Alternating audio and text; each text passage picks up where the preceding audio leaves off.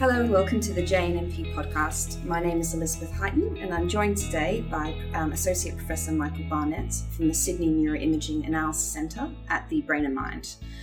Thank you for joining me today, Michael. Pleasure. So we're going to talk today about your paper that you've recently published in the JNMP, Automated Brain Volumetrics in Multiple Sclerosis, MS, a step closer to clinical application.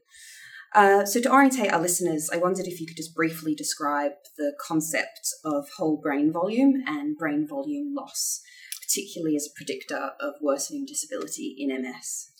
Certainly. So MRI has become increasingly used as a tool both in diagnosis and monitoring of MS over a period of decades, but more so over the last 5 to 10 years. And traditionally we have used lesion-based metrics as a way of monitoring severity of disease and determining treatment efficacy. But there has long been established a so-called imaging clinical paradox. That is, the number of lesions, the volume of lesions in the brain of patients with MS does not necessarily correlate well with disability. Part of that has been solved by the application not of lesion metrics but of volumetrics, and in particular whole brain volume change or atrophy. And this seems to correlate much better with disability outcomes, both motor and cognitive, than do traditional lesion-based metrics. And as you mentioned at the beginning, not only is there a correlation, but the rate of volume loss early in disease, in fact, predicts clinical outcomes as far as 10 years later. Mm-hmm. And new data suggests that if you combine lesion metrics with brain atrophy measures in early disease, it's an even stronger predictor. So I think certainly in the clinical trial sphere, brain volumetrics has become a very important outcome. And the aim of our study really is to determine whether there is any feasibility of bringing this measure into clinical practice. So you mentioned in the paper the gold standard of Sienna-X as a technique to measure cross-sectional brain volume. How often is that and other techniques being implemented in clinical practice? Very rarely. So Sienna-X, which is a cross-sectional tool, and Sienna, which is a registration-based longitudinal tool, have been used for many years in large clinical trials, particularly in the MS sphere. And have been validated at the group level for use in tracking treatment outcomes. However, this has really not come yet to clinical practice for a number of reasons. The first issue really is a technical one. So implementing Sienna-X and Sienna, which are freely available tools, by the way, does require a significant amount of expertise. And also, it is not just the application of post-processing techniques, which these are, but really the importance lies also in the acquisition of the images, and particularly in longitudinal studies, the acquisition of the patient scan on the same scanner with the same protocols and the same parameters. So because of the technical and logistical hurdles that I've just mentioned, the application of Sienna-X and Sienna have not really made it to clinical practice.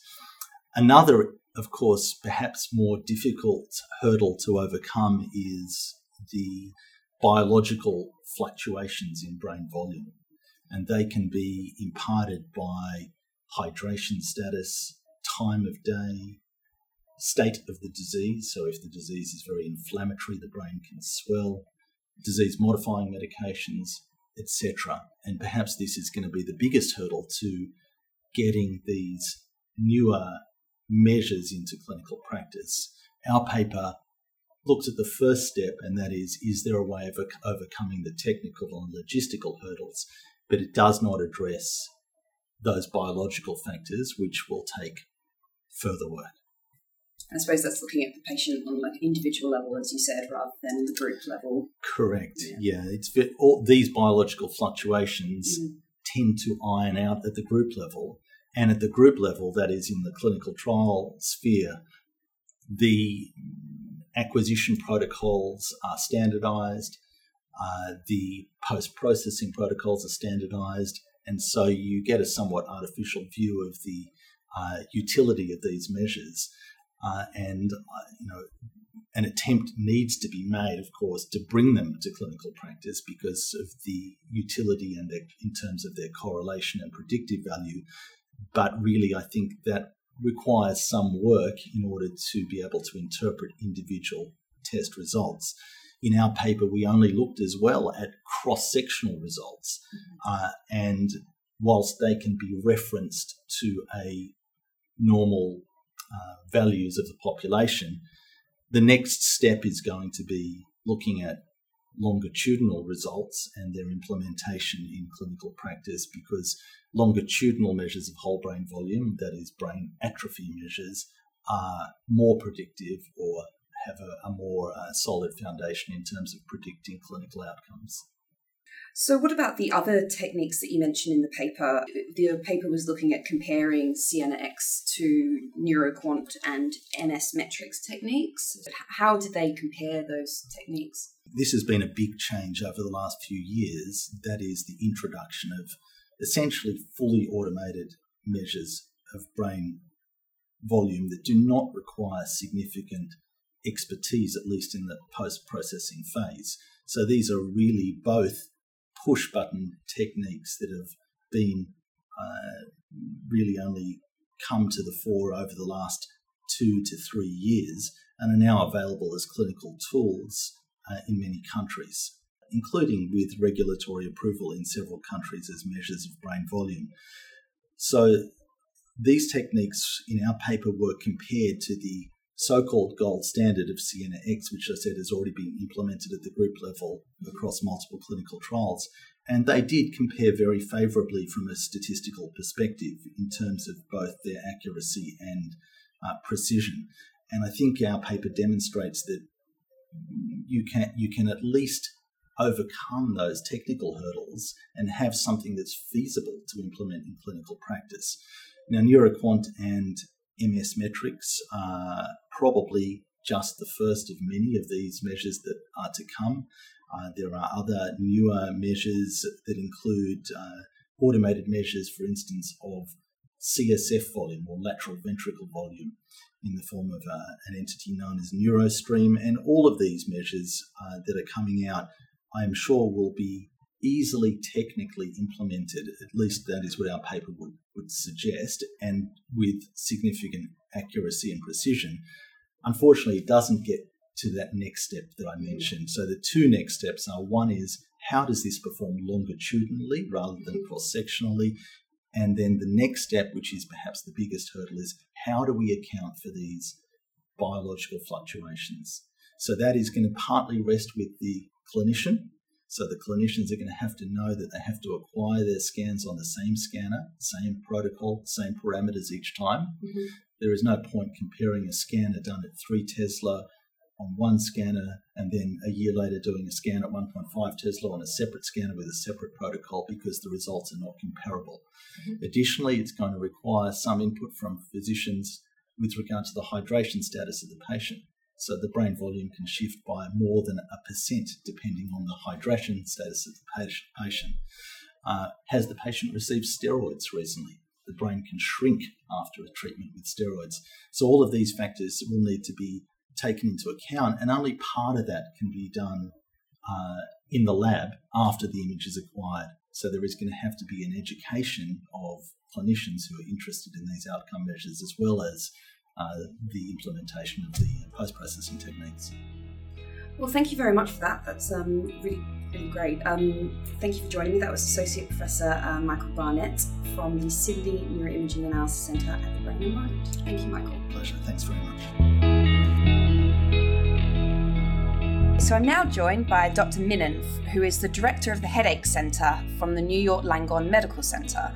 Today, Dr. Minnan and I will be discussing the patient choice for the July issue of the JNMP Journal. This is with regards to her paper, Migraine and its Psychiatric Co-morbidities. Thanks for joining me today, Dr. Minnan. Thank you so much for having me. The paper discusses migraine, which is a common concern for patients and doctors, and its association with a high prevalence of psychiatric comorbidities, which is often overlooked. Why do you and fellow authors believe it is important to study comorbidity between migraine and psychiatric disorders? That's a great question. We thought it was really important to study this because the psychiatric comorbidities are so prevalent in patients who suffer from migraine. We know, as we discussed in the paper, that depression and anxiety are at much higher rates in the general population, as well as some other psychiatric comorbidities. And we also know that if they're untreated, these comorbid psychiatric conditions can increase the risk of migraine chronification, meaning patients can have more headache days or migraine days than patients who don't have the psychiatric comorbidities. So, for example, there's episodic migraine, and then there's chronic migraine, which is 15 or more headache days a month, 8 of which meet migraine criteria. So patients who have migraine and psychiatric comorbidities are at higher risk of migraine chronification, meaning developing chronic migraine. In addition, we know that if the psychiatric comorbidities are untreated, they can lead to increased migraine-related disability, meaning patients can complain of difficulty, working, home life, taking care of their families, etc., can reduce general quality of life and negatively impact treatment outcomes. We also know that patients with migraine and psychiatric comorbidity have higher healthcare utilization tendencies than migraine patients without psychiatric comorbidity, meaning that they go to the doctor more, they have more inpatient hospital stays, more emergency room visits, etc. Therefore, we thought it was really important to study the comorbidity, migraine and psychiatric comorbidities, and to really shed light on the prevalence, possible mechanisms, and possible treatments for these patients. What sort of psychiatric disorders are associated with migraine? Are there any that are not associated with it? So the more common psychiatric comorbidities are anxiety and depression. In fact, anxiety seems to have higher rates than depression. For example, in our paper, we found that 51 to 58% of the studies showed that patients with migraine suffer from anxiety, whereas for depression, it was about 41 to 47% or so. So those are the two more common ones. In addition, we found that post-traumatic stress disorder is quite common. And there have also been studies showing that childhood trauma and abuse during adulthood are also associated with migraine. In terms of psychiatric comorbidities not associated with migraine, it's an interesting question. I think that there's really not much literature on some of the other psychiatric comorbidities like schizophrenia. It's really not touched upon in our paper. On the other hand, bipolar disorder is more prevalent. So it really depends on which psychiatric comorbidity we're talking about. So for example, in the case of bipolar disorder, as I said, that one's more common. Interestingly, bipolar disorder type 2 as opposed to type 1 seems to be more common. But it really depends on the psychiatric comorbidity that you're talking about. There's also been discussion in the literature about personality disorders. There was also debate as to whether personality disorders should be included in the DSM-5, and this was really beyond the scope of our review, but that would be another area that could be touched upon for future study. But we do know that, as I said, that anxiety and depression are really the most common ones, but there's also really high rates of abuse in this patient population. Your paper often describes evidence to suggest a bidirectional relationship between psychiatric disorders and migraine. So what evidence is out there to suggest this bidirectional relationship between these psychiatric illnesses and migraine?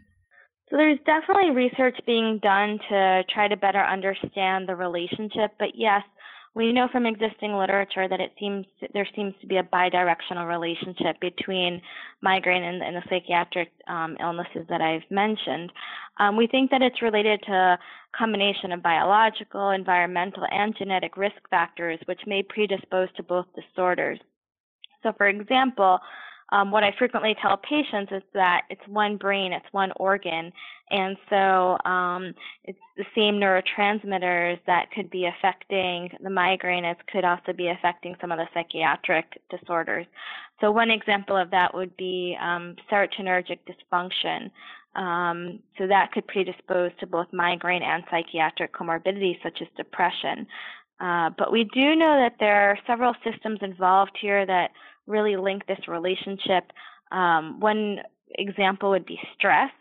So, for example, we know that patients who have migraine, they have, higher rates of stress, and stress is also implicated in migraine, can be a risk factor for migraine. And in addition, we always have those patients who develop those headaches on the weekend after working like crazy during the week and getting their projects in for their deadline, and they're always saying, well, why am I, developing the headaches now on the weekend after my deadline? And so there's a term for that, the letdown headaches. So we know that stress, for example, cortisone is implicated in migraine and also in psychiatric comorbidities.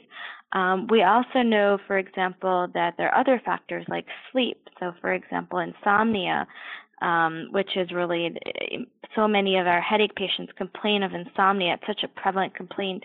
And insomnia is also affected by people suffering from psychiatric conditions like some forms of depression. There are other systems as well, such as inflammation, hormonal influences. Also, we mentioned in the paper central sensitivity or sensitization of the sensory and emotional neural networks. So all of these we think are really related to the bidirectional relationship between migraine and the psychiatric comorbidities. And does this have implications for treatment? I think so. First, the comorbid psychiatric conditions need to be considered when devising a treatment plan for the patient with migraine. Some of the medications we use to treat migraine could interact with current psychiatric medications if patients are being actively treated with psychiatric medications for their psychiatric comorbidities.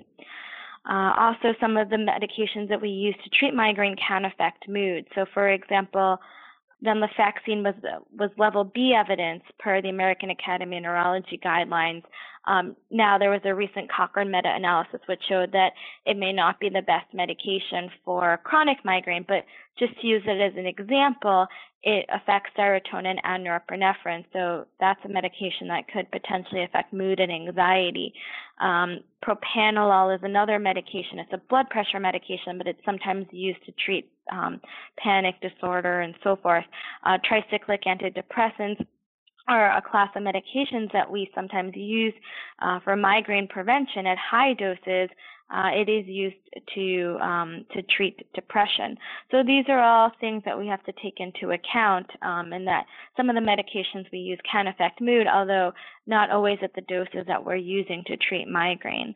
I think that it's interesting also to note that some of our migraine treatment trials were conducted in patients without comorbid psychiatric illness. So we do need to bear that in mind because that can limit our understanding of how the psychiatric comorbidities impact the outcomes of migraine treatment, meaning that the literature that does exist is somewhat limited on how to treat migraine with the psychiatric comorbidities, and that literature is mixed. So some studies have cited that psychiatric comorbidities may be the reason that the migraine treatment fails. However, other studies have indicated that patients with comorbid psychiatric diagnoses show similar rates of improvement after treatment when compared to those patients without comorbid psychiatric diagnoses, and that's mentioned in the paper. So as we said in the paper, to date, there's really no treatment algorithm for the management of migraine in patients with psychiatric comorbidities, but it's still really important to take into account because, as I mentioned, not treating the psychiatric comorbidities, we know that can lead to migraine chronification. On a different note, interestingly, I think that in terms of implications for treatment, several of our behavioral treatments are effective for migraine. So we have top evidence-based treatments such as cognitive behavioral therapy, progressive muscle relaxation therapy, biofeedback, which are all evidence-based treatments for migraine. And some of these behavioral treatments are not only effective for migraine, but also are treatments for some psychiatric comorbidities. So, for example, the cognitive behavioral therapy, CBT, is a known evidence-based treatment for migraine, but it's also used to treat some anxiety disorders. So I think that the relationship between migraine and psychiatric comorbidities and the implications for treatment. In this regard, there's implications for using both the pharmacologic treatments and also the behavioral treatment. So hypothetically, if you had a patient come into your clinic who is suffering from migraines, or a clinic, would you recommend the physicians routinely screened for any psychiatric comorbidity? Yes, I do think that physicians should routinely screen for the psychiatric comorbidities when patients present with migraine because the psychiatric comorbidities are so prevalent. So for the patients who present to my headache center, I am screening for various psychiatric comorbidities. I'm screening for depression, I'm screening for anxiety, and for some sleep conditions. And I ask about these conditions on my patient intake form so that I can review this when the patient presents to see me. So I think that attention should be paid to the psychiatric comorbidities. And as I mentioned before, I think it should be paid because these patients appear to be at higher risk for developing the more refractory and chronic migraines. Yeah, definitely. Well, thank you very much for joining me today, Dr. Minnan. That was really helpful. Thank you. Thank you very much for having me. So that was Dr. Minnan, who's the director of the Headache Center at the New York Langone Medical Center.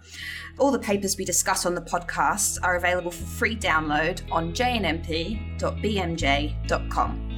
On behalf of the JNMP, thank you very much for joining us, and we look forward to tuning in with you all next time.